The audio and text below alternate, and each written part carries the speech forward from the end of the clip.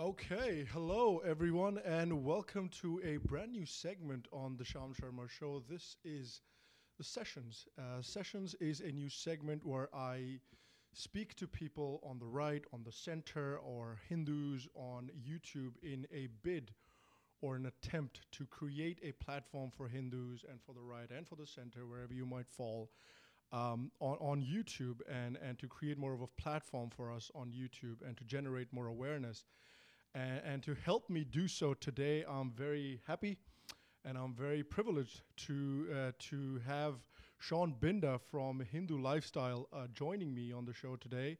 So before I let Shawn jump in, I want to just introduce Shawn and what his channel is all about. So Shawn runs a YouTube channel called Hindu Lifestyle, and please correct me after this, Shawn, if I'm wrong or I've missed anything. But Shawn talks about Hinduism, and he talks about what it means to be a Hindu, particularly what it means to be a Hindu in North America, and what does Hinduism mean, and what does it entail being a Hindu in North America, and things like that. So, again, welcome to the show, Shawn.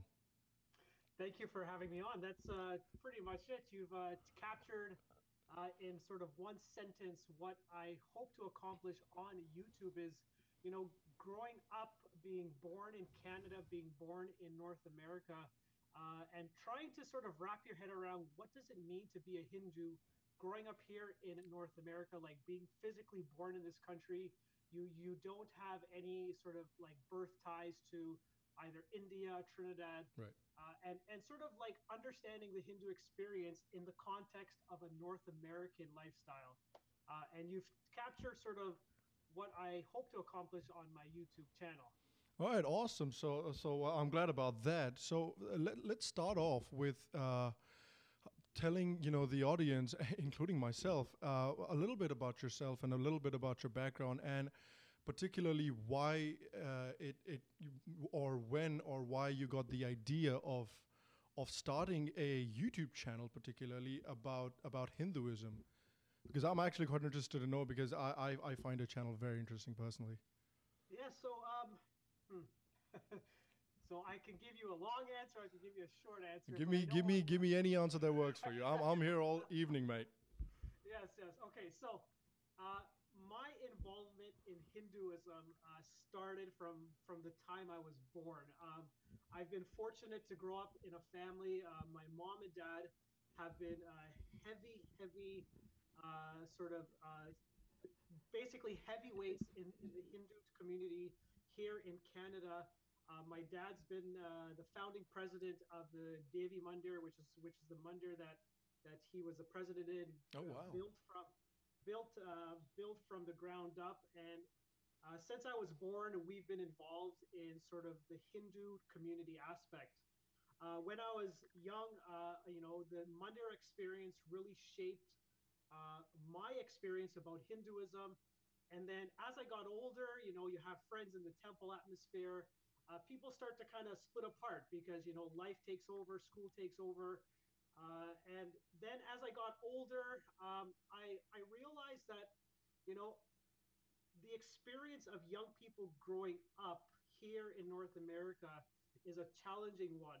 And uh, when I'm in my 30s now, and I realized that when I was growing up, the one thing that I had missing was people that were there to really try to explain everything that was going on in a temple atmosphere, whether it be pujas, whether it be like the Hindu philosophy.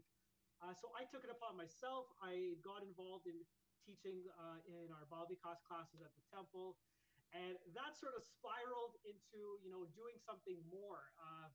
And so YouTube was an avenue that I saw, and you may have noticed this as well when you started your YouTube station, that there's something lacking in sort of young Hindus, being at the center of their own narrative. Yes.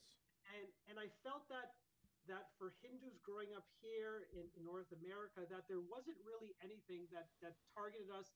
It's sort of explaining, just Hinduism in general, in not in like a 2 hour long satsang, or but something short, something quick, something that people can like watch on their phone, Right. just to Exactly. get that. So that's where the idea came from. Some of the teenagers that I was teaching at the Mundir, they wanted me to start up something, whether it be on Instagram, Facebook, or like anything like that. And I kind of felt that what they were getting me towards was just that experience of having someone that they can relate to and that can explain sort of Hinduism in a modern context, if that's what you want to call it. So I've my my involvement in the Hindu community is still there. It's something that I haven't really spoken about yet on my Hindu lifestyle, Sure.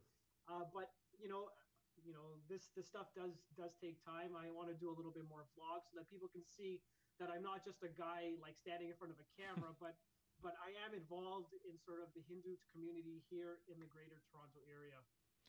That's really cool, and I picked up on something which I'd love to follow up on a little bit. And you were talking about issues and kind of challenges that Hindus growing up in the West, for example, in North America, let's take for example, face. What would you say would be some issues or some challenges that young Hindus face today growing up? Maybe first generation immigrants, maybe second generation immigrants in the West. The biggest thing that I've seen actually, and with my own two eyes, is that there really is a lack of people that can explain Hinduism in a way that relates to people here growing up. And I think what gets lost on a younger generation is that there's all these rituals and pujas that are going on in the temple atmosphere, and parents do their best to sort of bring their kids to the mandir atmosphere, Right. but there's a disconnect between like performing puja, doing like meditating, and actually really understanding how Hinduism can change your life. And I think Mundirs in general sort of have to change the format to attract a younger generation. And this is not something that is a new problem. Mm-hmm. It has been identified by many people.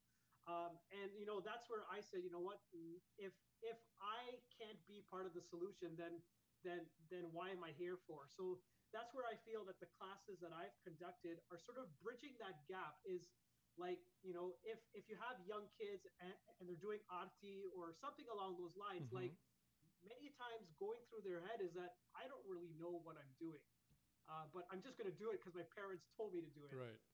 And just starting off with simple things like that, showing them the reasons why Hindus do the things that they do, makes them appreciate this lifestyle more. So I think what's lacking in the sort of Hindu community are proper teachers that can teach Hinduism, not just from like a pundit or a swami, but teach it as how you would teach history in school. Teach it like a subject so that they understand it, and by understanding it, then it becomes something that they value in their life.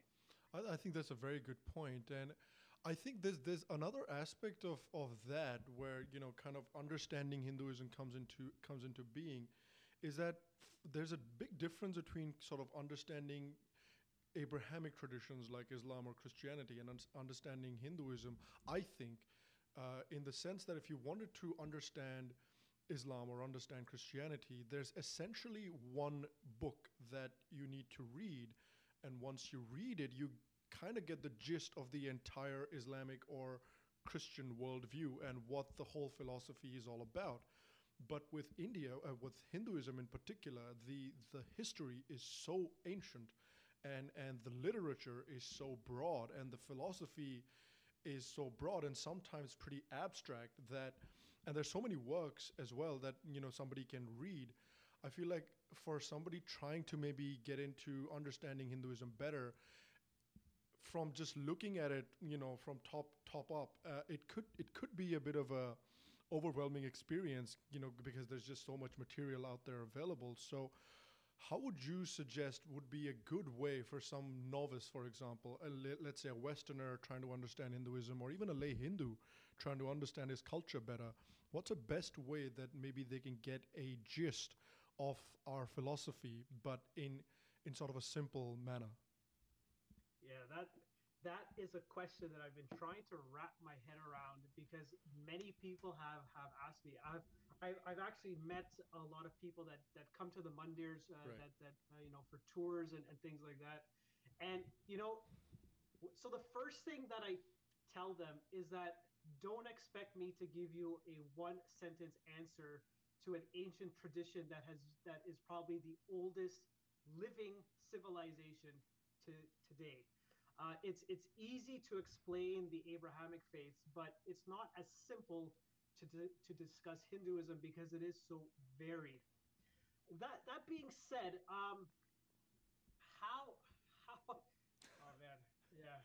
So It's a tough one. it is a tough one, and I think that's where a lot of people sort of get stuck is that it's easy to say, oh, okay, so the first thing that I'm going to talk about are the four Vedas, Hmm. but in reality, many Hindus have not even read the Vedas. Yep. So then what do you go by? What books do we have? So how I like to start the conversation is I do talk about Hinduism has started the four the four Vedas form the basis of the Hindu tradition. And from that point, our ancient rishis, our ancient swamis, through their own internal spiritual experience, have tried to show us the vastness of the universe through various different scriptures. And depending on your own temperament, depending on your own personality, there's a lot of different ways that you could come to the Hindu tradition. Right.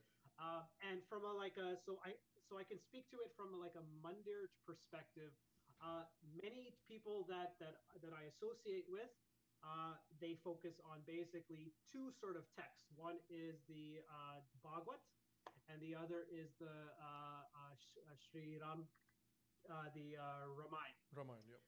Yes, and that's something from a West Indian Hindu perspective. That's how many of us come to understand the Hindu tradition. And then from there, then I say if you want to understand the core philosophy of Hinduism, something that is basically summarized in one book, go to the Gita.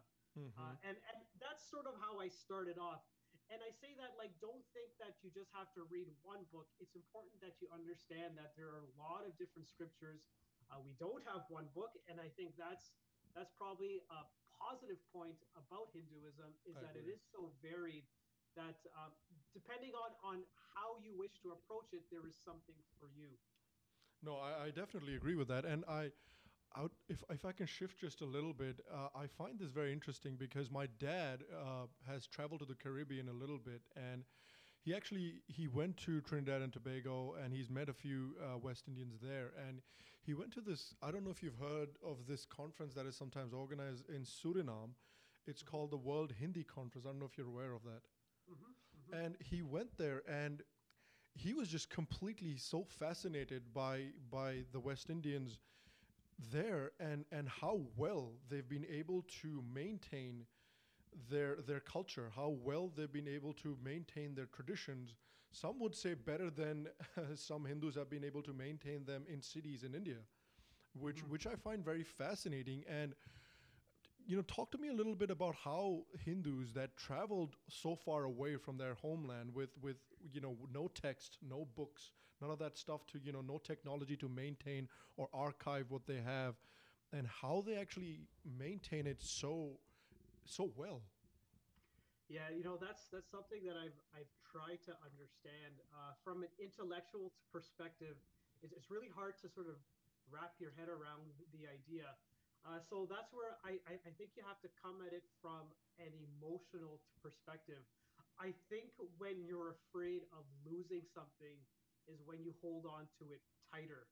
Hmm. And for Hindus that left India and went to the Caribbean 170 odd years ago, um, their identity is innately tied to their religious tradition, the Right. Hindu tradition. And because they're in a foreign land, I think it made them hold on to whatever they could. And I spoke about this a little in one of the videos that I did is that like a lot of the Hindus that came over weren't learned pundits and scholars like Sanskrit scholars or Right. anything like that. whatever they practiced in the villages is what they brought with them. And that daily practice, just the simple Hindu practice of living their life, doing whatever they could to help their friends and the family, that is what they held on. And I think the Caribbean Hindu, the West Indian Hindu, because they were forced to adapt quickly because of the changes and the hard life that they had to go through under the British indentureship, that in itself forced them to maintain whatever identity they could, because they didn't want to lose who they were. And I think if you compare it, as you're saying, to the Indians in some of the cities in India, they haven't had to fight for it. That's very And true. I've had this conversation with a lot of my Indian friends right here in Toronto, where it's like they look at me, they look at the fact that, yo, you're Hindu, but you don't speak Hindi, you don't do any of that, but you know more about Hinduism, and you do more for Hinduism than I've ever done. And I think what that boils down to is that when something surrounds you that you never had to fight for, you take it for granted. Whereas if you have to fight for something, then you value it more. And I think we're starting to see in India right now, which I think goes to like the politics of India, that fighting for your tradition will make you value it more. And we can see that there's now an uprising in India as well, that people are starting to realize that the leftist politics that are going on there is causing people to move further and further away from the tradition of their ancestors. Hmm. And you can see that now there's basically an uprising of Hinduism. And I actually think it may not be the same thing as the Caribbean Hindu experience, but the idea is the same of being of not wanting to lose the traditions of your ancestors. And I think for Hindus like myself of the Caribbean background, we were put in a situation where we had no choice but to fight for it. Right. And I think that's what caused a lot of us to hold on to it. I think it's so interesting because when my dad traveled to Suriname, he was completely blown away because a lot of the people that had moved to Suriname had moved from Bihar, which is my native state, Mm. and he was so impressed with, again, how well they had been able to not just hold on to their culture, but make it thrive where they were living. And like you said yourself, and I think that's so true, that a lot of these people were not learned pundits that moved. They moved mainly due to economic conditions and so on and so forth. And when he went there, one of the things he realized was that they spoke the local dialect, Bhojpuri, which is one of the local dialects in Bihar, that they spoke Bhojpuri so well, and they knew all of the Bhojpuri folk songs that my dad and I, when we go to our villages in Bihar, we sing there. And it's just insane to me and just so fantastic to me that thousands of miles away, these people have been able to hold on to it and maintain it, and for over, like you said, over 150 years. So that's just so impressive to me. And I want to change tack a little bit again. And I don't know if you heard recently, I think it was last year or something, where there was a judgment in California that a lot of Hindus were celebrating, where I think the court in California ruled that they would be looking at changing the way Hindus are portrayed in textbooks in California. Mm-hmm. And obviously for good reason, Hindus are celebrating that as a big win, because for a very long time in the West, uh, there's a certain way that Hindus are depicted and described, and it is often very inaccurate, and it is often an oversimplification of a very complex philosophy generally. And how are Hindus usually viewed or portrayed in Canada?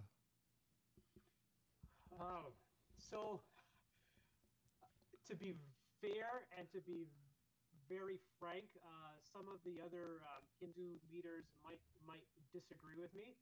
I think Hindus generally are not even part of the conversation here in Canada. Um, the Hindu unity that we sorely need here in Canada has been lacking for quite some time. So to talk about how Hindus are portrayed, to be honest, I don't even think we're on the radar, generally speaking. Wow. Whereas if you look at the other faiths or anything like that, you can always see Christian representation. You could see the Islamic representation. There's Buddhist representation. But in terms of sort of like the mainstream sort of life and things like that, Hindus really haven't made a dent. And some people might disagree with me, and I'll be happy to debate any one of my Canadian Hindus watching this here. But generally, like I find in Canadian Hindu society, Hindus have been generally happy to sort of build their own local mandirs and then kind of leave it at that. Right. So I'm focused on building mandir in this part of the city. It's going to be 20,000 square feet, blah blah blah blah, and that's great. But in terms of a general sort of like Hindu identity in Canada, like a Hindu presence, I don't know if it's there yet. So in terms from like an academic perspective, I would say it's quite similar to what's going on in the States. I just had a conversation with my class in the morning about, for students that are in high school right now that are going into university, be very mindful of if you take a religion course, and they start talking about Hinduism, find out, well, who wrote this book? Right. And then look into the author and then kind of figure out, from what point of view are they sort of coming in and talking about Hinduism? Because you yourself would know, that the portrayal of Hindus in the academic side, in the media side, is skewed towards, that sort of view that Hindus are, like talk about caste and they want to talk Mm-hmm. about curry and they want to talk about cows. So, Yep. like those three things are sort of how everything sort of gets framed. I really think that here in Canada, Hindus now need to start, they've built their temples, which is great because I think that forms the base. Where we need to move now is now start tackling mainstream society. How can our voice be heard? I followed quite closely like organizations like the Hindu American Right. Foundation and the work they're doing, and like we really don't have anything like that there now. Whatever like people feel about the Hindu American Foundation is fine, but at least there's organizations that have rallied to sort of make sure that there is a Hindu voice. Canada has tried, and I've been part of efforts too to kind of bring Hindus from all walks of life, and everything just kind of goes up in smoke. And I think Right. like Hindu unity is something that is very elusive. It's very elusive, and I can't understand why. It's a very interesting thing because it's something that has long been a bane of Hindus is unity. If even if you look at Indian history over the ages, India has always, or Hindus have always been a very strong and a very resilient people. What's often led to their downfall is infighting and just not being able to present a united front. And that's something that's hurt India, post independence as well. And I feel like, in so-called the modern age, a lot of that has to do with education, at least from India, from what I can tell. It has a lot to do with education because I remember when I was in school, early school, middle school, high school, every single history class, whenever a Hindu civilization was mentioned, it was just, okay, this was the Hindu civilization. So, for example, one of the greatest Hindu civilizations to ever exist, the Mauryas, for example, and there's about a page on the Mauryas in history textbooks in India. And for somebody like Akbar or Jahangir, Babur, and all of those folks, all of those people get their own chapters, Yeah, and great civilizations like the Mauryas get like one paragraph or one page, and the most things that will be talked about in history textbooks is caste and how caste is this immutable truth of Hindu society, which is, couldn't be further from the truth. And how, caste is responsible for the position that Hindu society is in today. And it's just, caste is something that's just used by politicians in India all the time as well. And I feel like that's something that's just communicated to the West as well. And the West just picks that up and runs with it. And it's just that whenever the West thinks of Hindus, they think of, like you said, cows, and then they think of the caste system. And that's what it's all about. And I feel like at some level, once you've been force fed that for generations, at some level you will internalize it. And I feel like Hindus to some level have internalized, and there have been generations, my dad's generation, my generation, a lot of my, I went to university in Delhi University, and Delhi University is one of those, big bastions of liberalism in India. And a lot of those students that I studied with have completely internalized that. And so it's I feel like at this point it's so deeply entrenched that people kind of that's what leads to some of the disunity in Hinduism. But at the same time, I feel like social media and the rise of social media has provided us with an unprecedented opportunity that I think is very important to take, about getting the truth out, getting the word out, and getting to be able to influence a large number of people the way leftist education and kind of British education was able to do. And what do you think about that? I think you've hit it right on the head. The education system is absolutely necessary in sort of changing the narrative that's being taught. On someone had commented on one of my videos is that one of the reasons for the state of Hinduism in India and worldwide is because Hinduism is not being taught. And I agreed, but they sort of said that like Hinduism has to be taught in schools, and I said, well, the first thing that you should probably do is that parents now need to take it upon themselves that like I have to educate myself so that I can educate the next generation. But I find too often what happens, and you may notice this too, is that Indians, and I could talk about any type of Indian, whether you're West Indian or you're Indian from India or South Africa, for so long the focus has been on you need to get a good education so that you can get a good job, so that you can make the most money, and anything to do with culture and Hinduism or anything like that, oh, It's we out the don't need to window. worry. Right, right. And that's the problem I find is that if more Indians, regardless of your background, if more of them were to take the attitude that my education, whether it be for my job, is is just as important as educating myself on my own Hindu history. And that is, I think, what has primarily led to sort of like the downfall in a lot of Indians sort of internalizing the proper narrative that they should be when it comes to understanding their own culture, understanding their own religion. The focus has been too much on advancing myself materially Right. in this world to the detriment of the culture that they're a part of. That same culture that gave them the brains, that gave them the genetics, that gave them everything to succeed in the world is the same thing that they're turning their back against right now. Right. And that's what always makes me laugh. I think about the ancient rishis, and like you read so much about what they did to understand the mind and the brain and the body. And I think this is the same people that are your ancestors. So you come from the same blood, you come from the same genes. So you have the brains to understand your Right. culture, but you're not. You're going to focus on becoming the next best doctor or the next best engineer, which is fine. I mean, I have no problems with people trying to advance themselves, but at the same time, you can't forget everything that brought you to where you are today.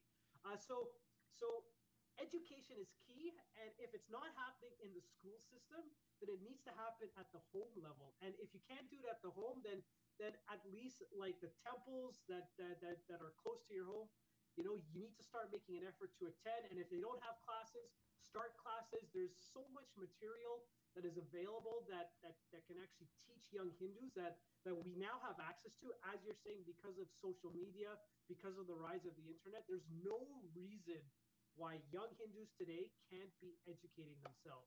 That's very true. And one of the things that I've noticed with Hindus as well, and this kind of follows up on one of the videos that you did that I really enjoyed as well. It was about the video that you did about Miley Cyrus, and she was, I think, celebrating either Saraswati Puja or Durga Puja. One of the It was she had posted photos on Instagram about Lakshmi Puja. Lakshmi Puja. That's the one. Yeah, And yeah, yeah. it was very interesting the point you made, and it really resonated with me because it rings so true for Indians in India too, because it's it's when, say, a Westerner takes an interest or appreciates or praises a part of your culture or a part of your tradition, Hindus often take that as the real affirmation of their culture, and that's when they take pride in their culture and their traditions. And I see that so much in India, is that when for example a British scholar or an American scholar comes up and says, okay, this is what is good about India, then Indians will go on the whole chest thumping jamboree, and they're going to be like, okay, now our culture is fantastic.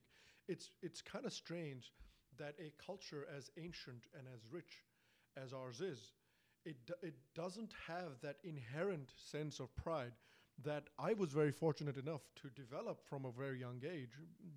I think a large measure of that is how my parents raised me and how they taught me about my history and about my culture. But it's kind of crazy that we look, to the West for approval for a culture that is so much more older and so much more broader in philosophy and in content than the West. You know what? That video that I made was actually, so I had just started my YouTube experience, and I think I was getting ready to go out or something like that, and like this thing sort of came across my Instagram feed, and I'm like, all right, let me just do a video off the cuff, like just talking off the top of my head. Um, and that video, it's been about a year since I've been doing videos on YouTube. That video actually had the most likes and shares of any one of the videos that I've done, because I think it speaks to the volume of how many Indians don't value the traditions that they're a part of. And I can't understand it. And actually, if you go on YouTube right now and you look at the videos about Hinduism that actually has the most views, there's one that's about how Will Smith is now a Hindu, Right. or who's Julia Roberts. Julia So Roberts. yeah, so there's like a video. If you do a search for like your videos, you do a search for mine on like the column side is like the next recommended video is how Will Smith and Julia Roberts are Hindus, and it has like 300,000 Yep. views, right? And like the stuff you're doing, like the stuff I'm doing, it's kind of like, okay, 300 views, 400 views. You're like, Come all right, on, people man. only want to talk about, as you rightfully said, as I said in my video, is that only when outsiders view what we are about, then all of a sudden that's when it becomes important, and that's a shame. That's really a sad state of affairs. Is that it shouldn't take outsiders to make you realize what you have right in front of you. And I think if more Hindus, more Indians were to kind of pay attention to what's right in front of their noses, like half the problems that Hindus are facing right now probably wouldn't even exist. I completely agree, and I think that's changing as well. That whole perception is changing little by little as well. Like, if you can see that on social media, for all the ills that social media has, one of the benefits of social media is that you can see that tide turning slowly, where Indians on social media, particularly Hindus on social media, are you know are educating themselves through the medium of social media about their culture, and can hear people like you and me talk, and are kind of informed more and more about their culture, and are now developing that intrinsic pride in their culture as well. So I think that's a good development, and slowly that tide is changing. And it brings me to an interesting question as well, because people ask this question all the time, and because people use the word religion for Hinduism very often, that Hinduism is a religion. And The problem is that religion, the word religion, is often understood in the Abrahamic sense, because whenever you say the word religion, the first thing you think is, okay, Christianity, Islam, Judaism, and then you say Hinduism, which is also a religion. So is Hinduism a religion? Is Hinduism a way of life? Is Hinduism something in between? Or is Hinduism something completely different entirely? So I've been meaning to do a video on this because many people have commented on some of the videos. Um, yeah. So you know, anytime we talk about Hinduism, language becomes very important, Yup. like the words we choose. So, is Hinduism a religion in the strict sense of the word of what we mean by religion? And I believe religion comes from Latin, religos, or something that means to like bind. So, in the strict sense of the word and how people understand the word religion, Hinduism, no, is not a religion in that sense of the word. Now, is Hinduism like just a way of life? And I've asked people this that have argued against me saying Hinduism is not a religion, it's a way of life. So then I turn it back on them and I'm Right. like, so what do you mean by way of life? And then they can't answer it because to say that Hinduism is a way of life is really not saying anything because being a vegetarian is a way of life. Right. Being a bodybuilder is a way of life. Uh, Being someone who likes to read books all the time is a way of life. It doesn't tell me anything. So, when I encountered this question many years ago, I was actually reading one of the articles in Hinduism Today, and one of the swamis actually said that to understand Hinduism, I think we have to say it's a little bit of both. It's a religion in the sense that it consists of a set of practices, it consists of a set of ways to understand the world that we are in and our place in the world and our place in the world. It's a way of life because it teaches you how to live in the world that you're living in. It teaches you the foods you have to eat, how to train your mind, how to live, how to start a family, how to live a householder life, which is the basic unit of a Hindu way of life. So I think it's both. But whenever we talk about it, we simply just can't say no, it's not a religion, or yes, it's just a way of life. We actually have to spend a little bit more time to qualify what we mean by these words. So I would say it's a little bit of both. To not call it a religion, I think also is doing it a disservice Right. because it it teaches you a way to sort of communicate with the divine that is in the world. It's not a religion in the sense that you have to accept everything blindly by faith or because a book says it, therefore it must be true. It's a way to question, and I think one of the most beautiful things about Hinduism is that questioning has never been looked down upon. Right. If you read something and you don't agree with it, question it, and then it would say, well, inquire on your own. So I think it's a little bit of both. Now, some people might say, well, that's a little bit of a cop out, but I think in the context of the world that we're living in right now, you can't say that it's a way of life because I think that's just a nonsense answer that doesn't tell me anything. But it's a religion as well because it also teaches you ways to be spiritual in the world.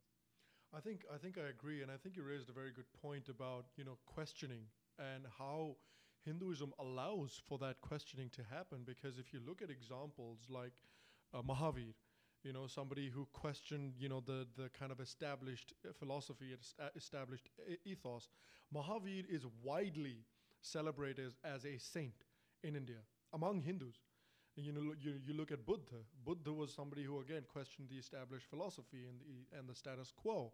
And again, Buddha is somebody who is widely recognized as a saint and regarded as a saint, and everybody and their mother has a Buddha statue in their house. And you compare that to people who questioned or people who asked questions or people who doubted in religions other than Hinduism, like Islam and Christianity, for example, and they were either burnt at the stake or beheaded. And that's a very key difference. You can question Hindu thought, you can question Hindu ethics, and you've been able to do that for millennia without that fear that somebody's going to roll up at your door, drag you out of your house, and murder you. And I think that speaks volumes for this religion and the democratic design that this religion has inherently built into it. And it grinds my gears so much when people online or people wherever, and it's just a very famous popular phrase for left intellectuals or intellectuals in general and the media, and maddeningly among Hindus as well. This is a very popular phrase when they say all religions are exactly the same. Yeah. They're all exactly the same. Everything is the same, and religious people say so, atheists say so, and I don't know if you've heard of this guy called Sam Harris. He's a Yes. Yep. yeah, he's a very prominent. He's a neurosurgeon, a very prominent atheist, and somebody like him who eschews all religion entirely. Even somebody like him will accept that really there are some really good aspects to cultures like Hinduism and cultures like Buddhism, whereas in cultures like Christianity and Islam, generally speaking, the damage that has been done to humanity by the religious content of Christianity and Islam overshadows by a country mile the good that is provided to humanity by these religions. Whereas when it comes to Hinduism, I think he concedes that there is a lot of good that can be offered, and it just completely drives me up a wall when I hear this phrase that every religion is the same, and you hear Yeah. it everywhere. That this is a true story. So, being part of a Mandir atmosphere and growing up in Canada, there's a lot of these interfaith gatherings that, Right. that you go to. So I've been to a few of them myself, and this was prior to me being a lot more vocal in Hinduism. So I went, and I forget who was the pundit that was there, or someone was speaking, and they're like, and they go up, they take the mic, and they say, Hindus believe that all religions are the My same. So goodness. I think I was in high school. So I think I was in high school, and like I heard this, and then I'm like, somehow like that statement in itself cannot make sense. Yep. Like if so then I went home, and I was just thinking about this thing, and like at that time in my life, like I couldn't figure out how do I fight back against that. Like I could not understand, okay, something inside me is not sitting right, because if all religions are the same, then why do I have to pray to Lord Shiva for? Because if Right. all religions are the same, then we don't need to have different religions. And fast forward, I think I was now so in my late 20s, and I actually had the opportunity to meet Rajiv Malhotra Oh actually, wow. and I had organized a seminar with him without even like really knowing what he was doing, and he came to speak about this book, Being Different. Right. So I actually bought that book, and the first few pages of that book like literally changed my life. It's just because he himself was nailed it on the head about the uneasiness Hindus have in trying to assert their difference. um, and and he talks about his experience in the early 90s actually, about trying to combat this whole thing about Hindu sameness. And little did I know that like I'm a teenager, in the 90s, Right. that like I'm trying to like wrap my head around this thing.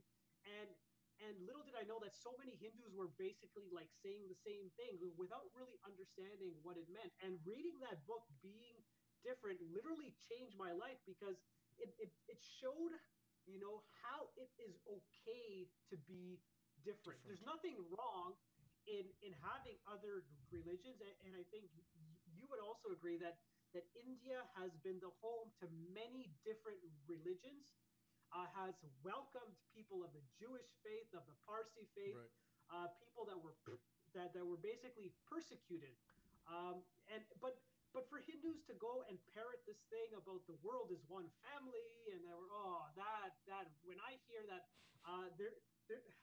there there was a Hindu youth conference that I attended. I had organized a group of youth here. It was about three years ago, and there was a Swami. There was like a youth leader, and someone had asked them about so how do Hindus view other faiths? And literally, one of the Swamis there like got up and said, "You know what? Hindus view God as one."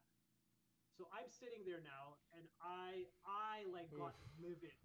I like stood up and I'm like, I have to say something here. And I said, how can you sit here and tell all these young kids that are trying to understand the Hindu identity that every religion is the same? You're not helping their cause. You're just confusing them more. There's nothing wrong in asserting your difference. Being different doesn't mean that you're better than someone. And I think a lot of the problems Hindus have is that they're afraid to assert their difference because they think that raises their ego, that they're saying, because I'm different, I'm better. Right. But what we're saying is that I'm different. That is all. I am different.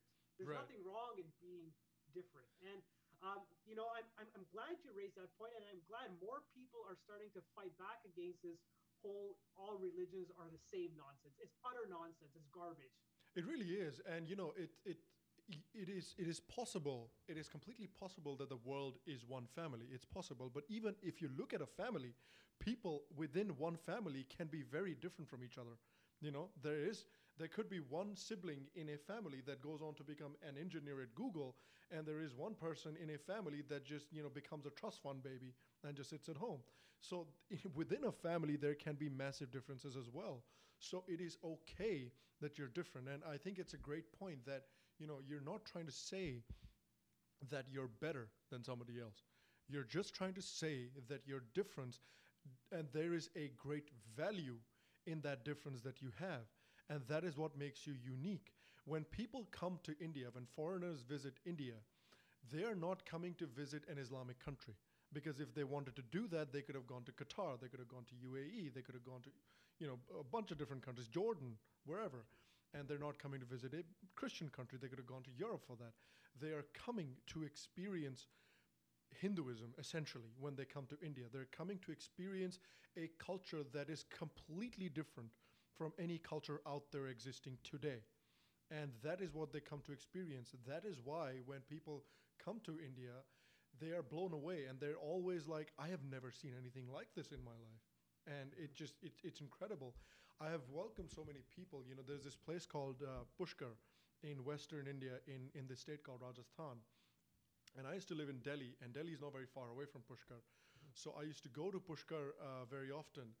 And Pushkar is very popular among foreign tourists, particularly, European tourists. And I would go there, and I would often sit down and talk to a lot of foreigners, foreign tourists, and every single one of them would tell me the same exact story, that I came here expecting something, not sure what, but everything that I expected what I've experienced is completely different from what I've expected, essentially. And this is like nowhere else in the world. And that's something to take a lot of pride in. And it's not something to deflect away. You know what I mean? Yep, I totally agree. Coming to India actually is something that is on my radar, but I'm not sure when it will actually happen. Right. I know there are many West Indians that actually have gone. I have a few friends here that were able to trace their ancestry actually. So when the Indians came over on the boats and the ship records were actually, and I think you have to give credit to the British. They actually maintain pretty good Right. records.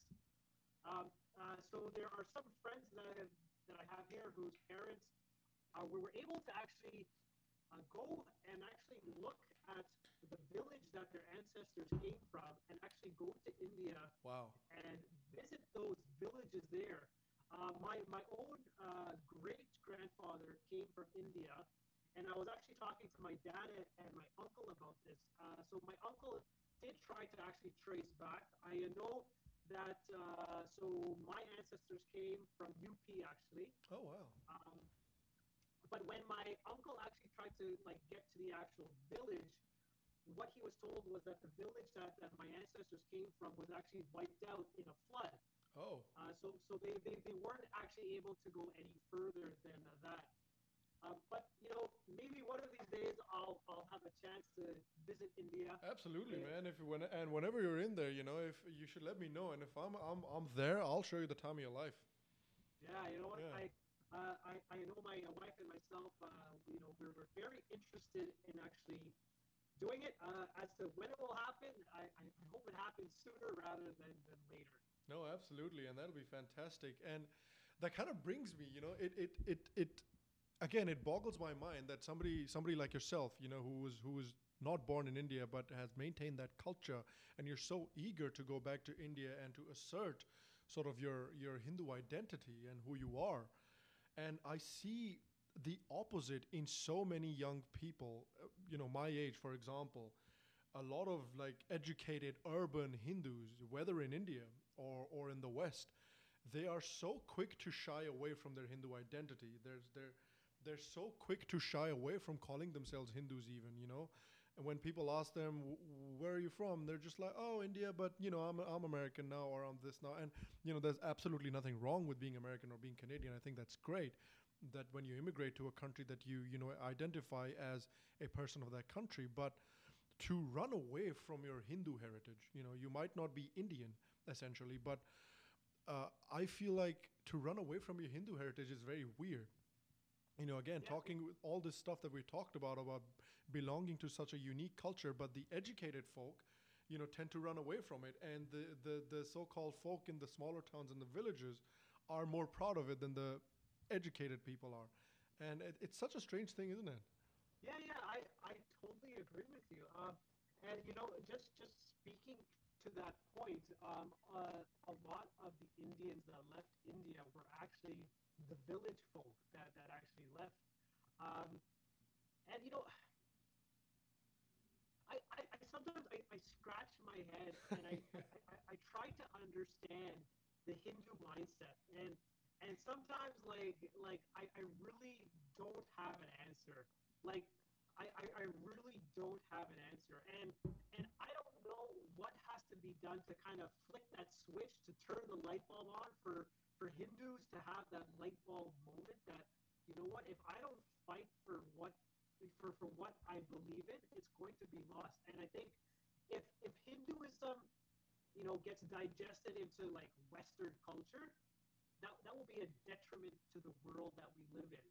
I really, really believe so, which is why, like, I think guys like yourself, guys, that are willing to kind of take the time and effort to sort of like, speak out about what's going on, that those small little things go a long way. You know what? We may not have like 500,000 people watching our videos. Right. But even if there's one person that sort of gets inspired by what you're doing, then you know what, that in itself would be a success.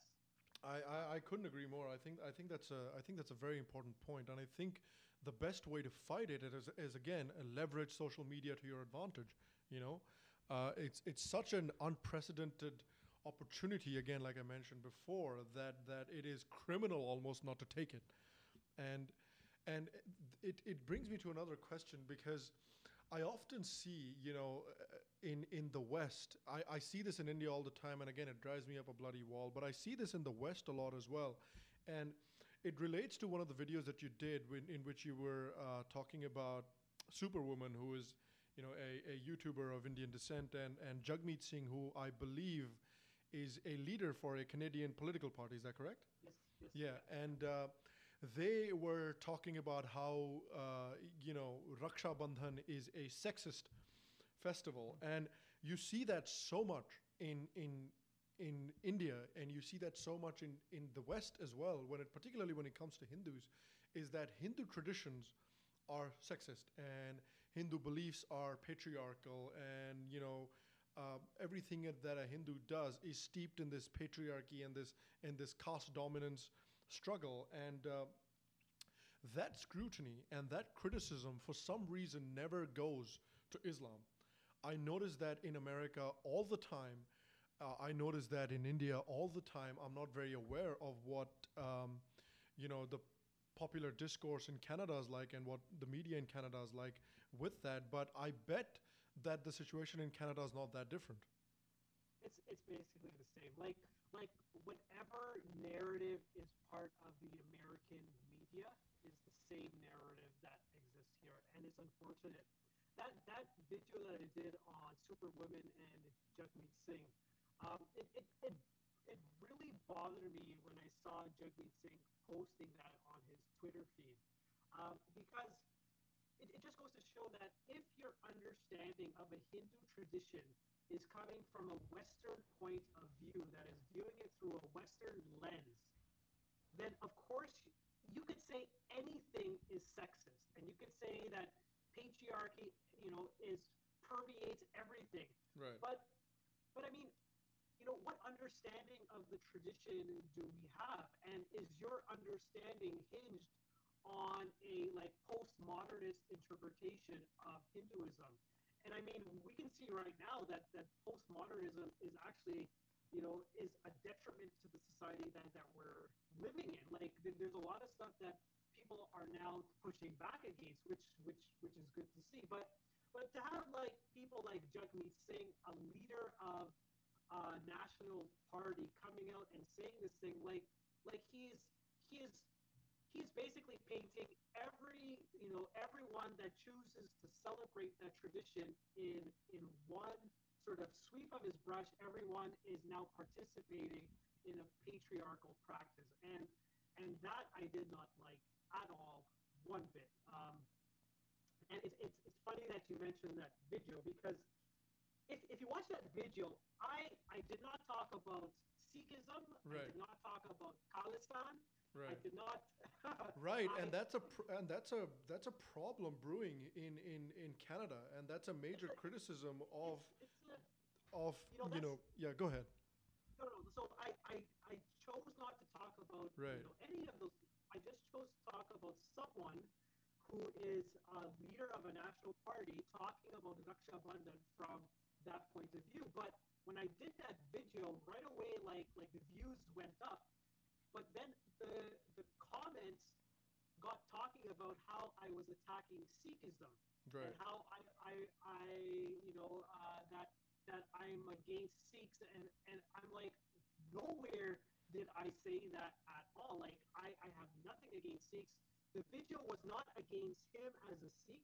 The video was not against Superwoman as a Sikh. The video was against painting a tradition that Sikhs and Hindus participate in as something that it is not, a sexist tradition.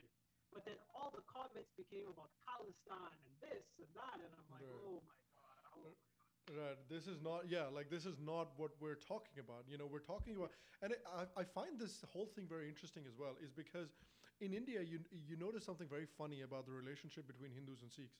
So whenever there's a cultural event in, say, Delhi, where there's a lot of Sikhs and Hindus that live together, whenever there's a cultural event like a Durga Puja or something like that, Hindus and Sikhs will always show up together, and Sikhs will always be there praying together and celebrating the puja together. But when it comes to it's just when it comes to political issues and election issues and things like that, that Sikhs are just adamant about maintaining a separate identity.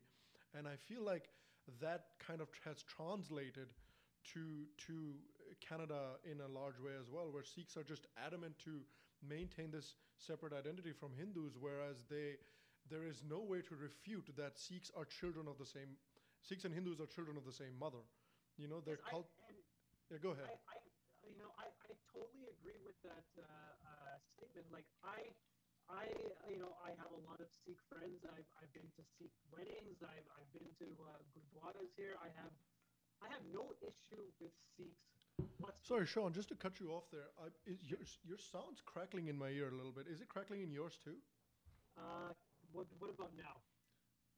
Better? It's crackling a little bit as well. Still. I haven't changed anything. Okay. Well, no worry. It's not that bad. It's just a little bit of a crackle. Okay. Yeah, it's better now, actually. Okay, it may have just been static in the bandwidth. Possibly. Possibly. Sorry, go ahead. Yeah, the Palestine movement here. I am trying so hard to stay away from all of those politics and Right. everything else. But but the but the more you start to assert a Hindu identity, like people from all walks of life start coming in, and they want to come in and sort of like change the narrative of what you're about. I it's unfortunate that the Air India bombing here in that happened in Canada, Right. 1984, I believe. That was a very big that was the largest terrorist act that happened here in Canada, and to see where like this where the politics of that have gone in sort of recent months and the rise of people like Jagmeet Singh, Right. that's a whole other issue. I just hope that if he does rise in politics, that his views about Hinduism, uh, you know, he doesn't try to paint Hindus in a bad light, because that would certainly be to the detriment of the party that he's a part of. And just if I can do a YouTube video that resonates with a few of the Hindus to make them realize that Raksha Bandhan is not a sexist Right. tradition, then I will continue making videos like that. Exactly, and it's a weird one too because you're the concept of Raksha Bandhan is that a brother, ties or a sister ties a Rakhi or a Raksha Bandhan to her brother, and it is seen often as now people see it as now the sister is somehow under the brother's control, but that's not the concept behind it. The concept behind is that the brother vows to protect her no matter what, and for some reason I don't understand if a brother vows to protect his sister no matter what happens, how is that a sexist or a patriarchal thing? I mean, it's not that the sister will not protect the brother no matter what. If something befell the brother, for example, if the brother was in an accident, it's not that the sister is not going to take care of him. And if the sister says that, hey, if you get into an accident or if anything happens to you or if you're ever in trouble, I will protect you. Now, does that become sexist as well? So it's a strange concept, that a pure emotion between a brother and sister is now construed as some sort of an insidious patriarchal plot to control women. Yep, and there's a lot of that actually. In trying to reinterpret Hindu scriptures. I had a conversation with a youngster this morning about if you read about Mother Sita in the Ramayana, and you read about how feminist portrayals of her as someone that was abused by Ravan, and that was like discarded by Sri Ram, and all of these like Right. crazy interpretations. Like I had just told him, like, be wary of what you read, because Right. like they would have all these crazy interpretations, and you're just like reading this thing, and you're like, what are they talking What about? is going on? What are they talking about? So yeah, Yeah, it it's a really makes me laugh.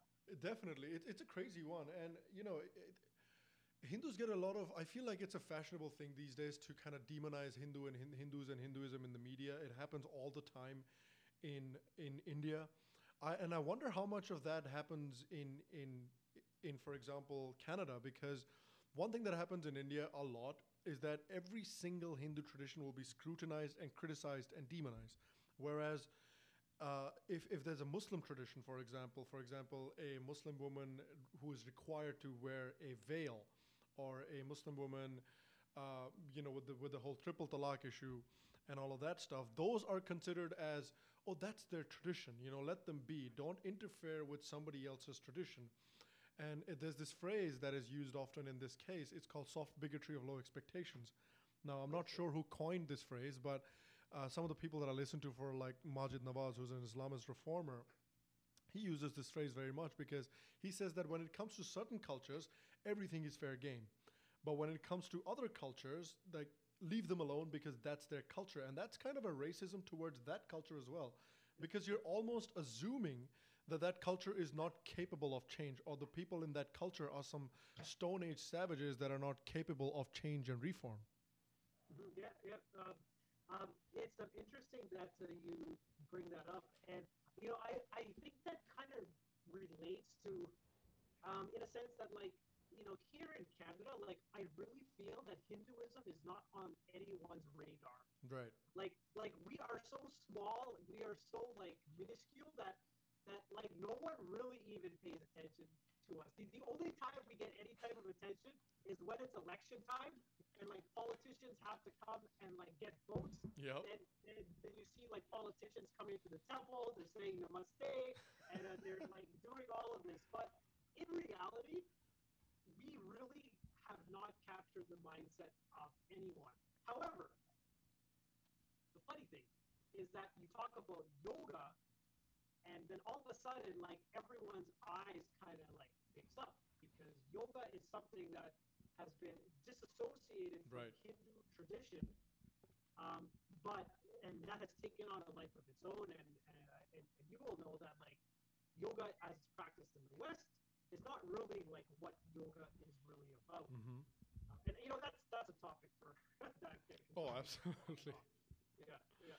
No, and I think it's an important point that you make about yoga too, because it's and the whole point about it being completely divorced from Hinduism, and I feel like some blame of that I think Hindus have to take themselves as well, because it's in a way it's just bad branding and bad kind of marketing on the part of Hindus.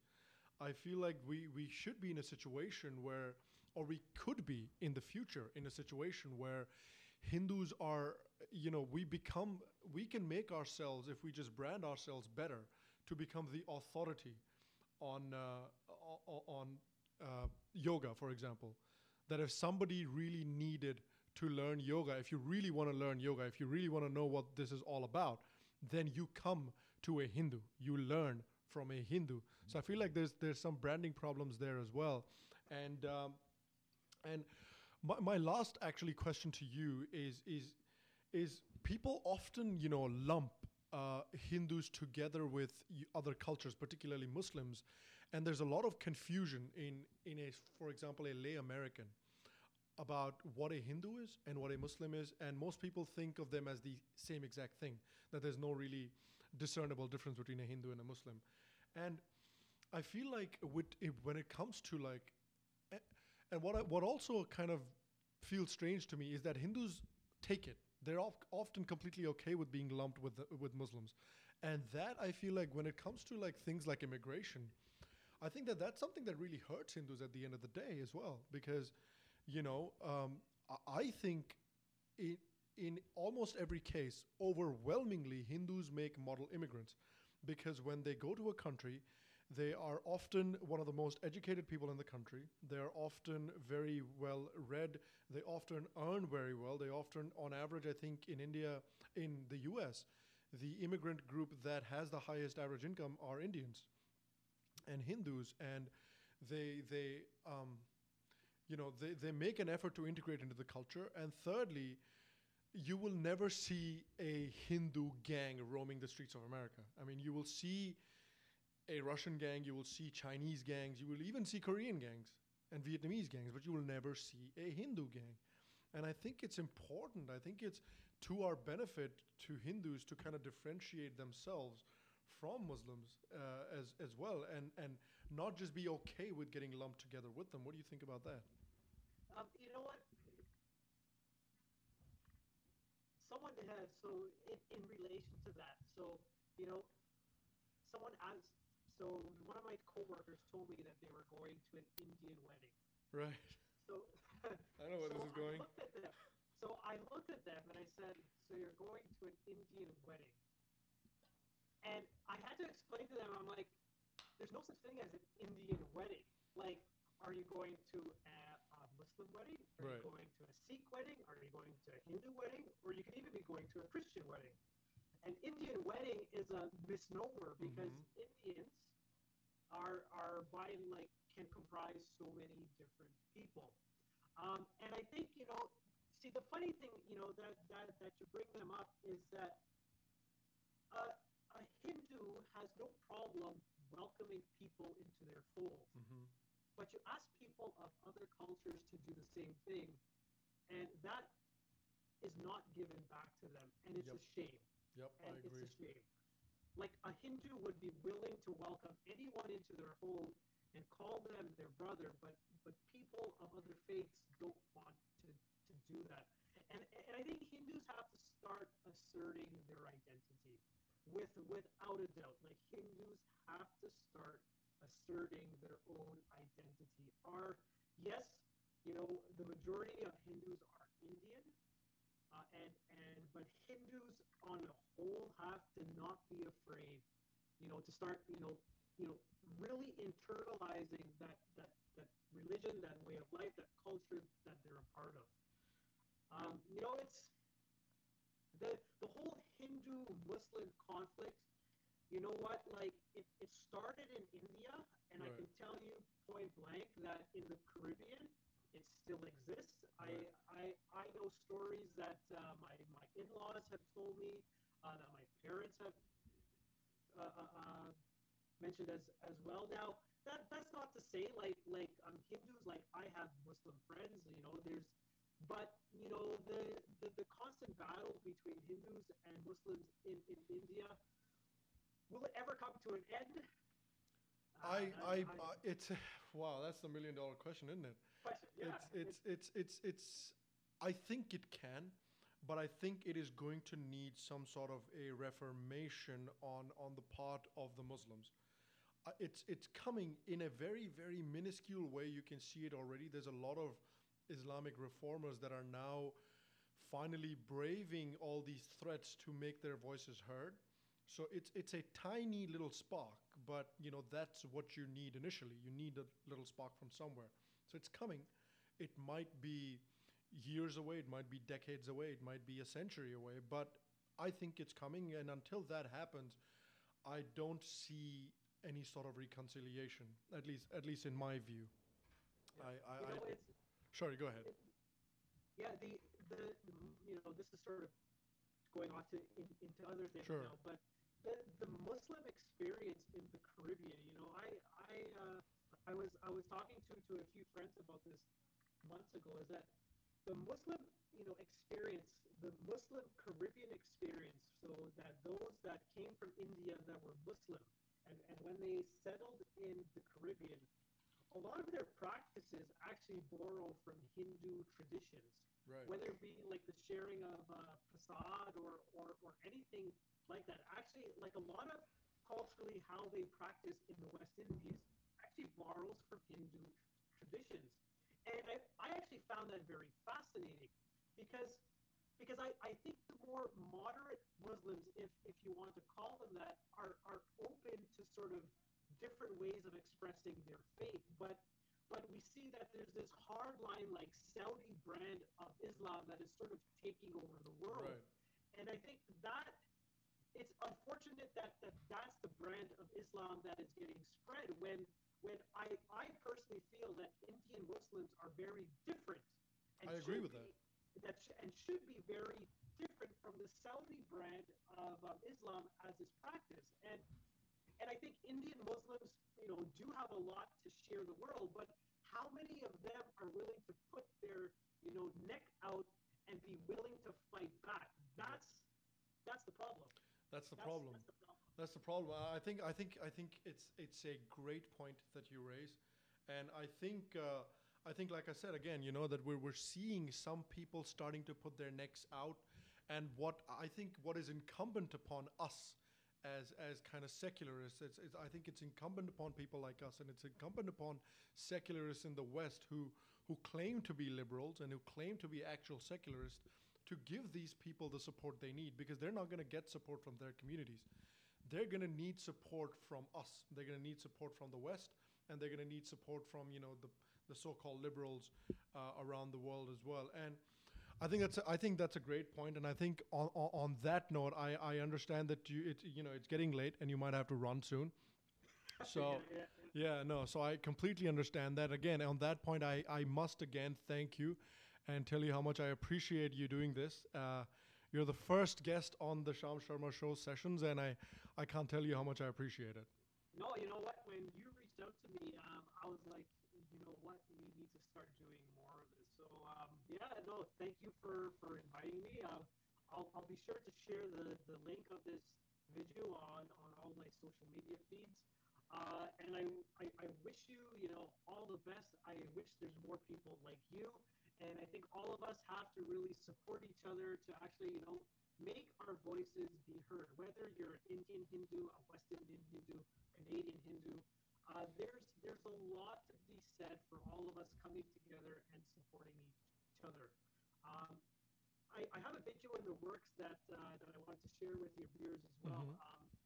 Um, so you know, you speak a lot about Indian politics, about how, you know, what's happening in India, and I've told many of my own friends that I actually keep well abreast to the politics of India, and many of them turn to ask me why. They're like, "You're not from India. You're from, you know, you're born in Canada. You are of a West Indian background. Why aren't you paying attention to like politics in Trinidad?" So I turned to them and I said, "Are you a Hindu?" And they said, "Yes." So I said, "Which is the country that Hinduism originated from?" And they said, "India." And I said, "If you're a Hindu, then you should care about what happens in India, regardless of like the, you know, what's going on, like the details of like what's going on. But I think Hindus, if you are a Hindu, you should care about what's happening in India, because that is the land that our tradition came from. And I would hate to see something happen to that country. Now, I may not be of, you know, I don't hold an Indian passport or anything like that, but I certainly care about the Hindu cause. And I think Hindus around the world need to start focusing more on what's happening in India and support those that are there that can actually make a difference. I think that's such a good point because, you know, if you look at Muslims, you know, you say, oh, Muslims. If you think of a Muslim homeland, you could think of 30 different countries. If you think of a Christian homeland, you could think of 30 different countries. But if you think of a Hindu homeland, there is only one country out there. And our culture and our, you know, aspects of our religion and our history is so intricately and so, you know, irreplaceably tied with that country and its geography that, you know, if anything happens to that country, a whole chunk of that culture will just completely lose context of, you know, because if you look at a lot of the Vedas and if you look at a lot of the earlier ancient works, they were set in and around northwestern India, what is currently northwestern India. And a large part of that was set in Pakistan and Afghanistan.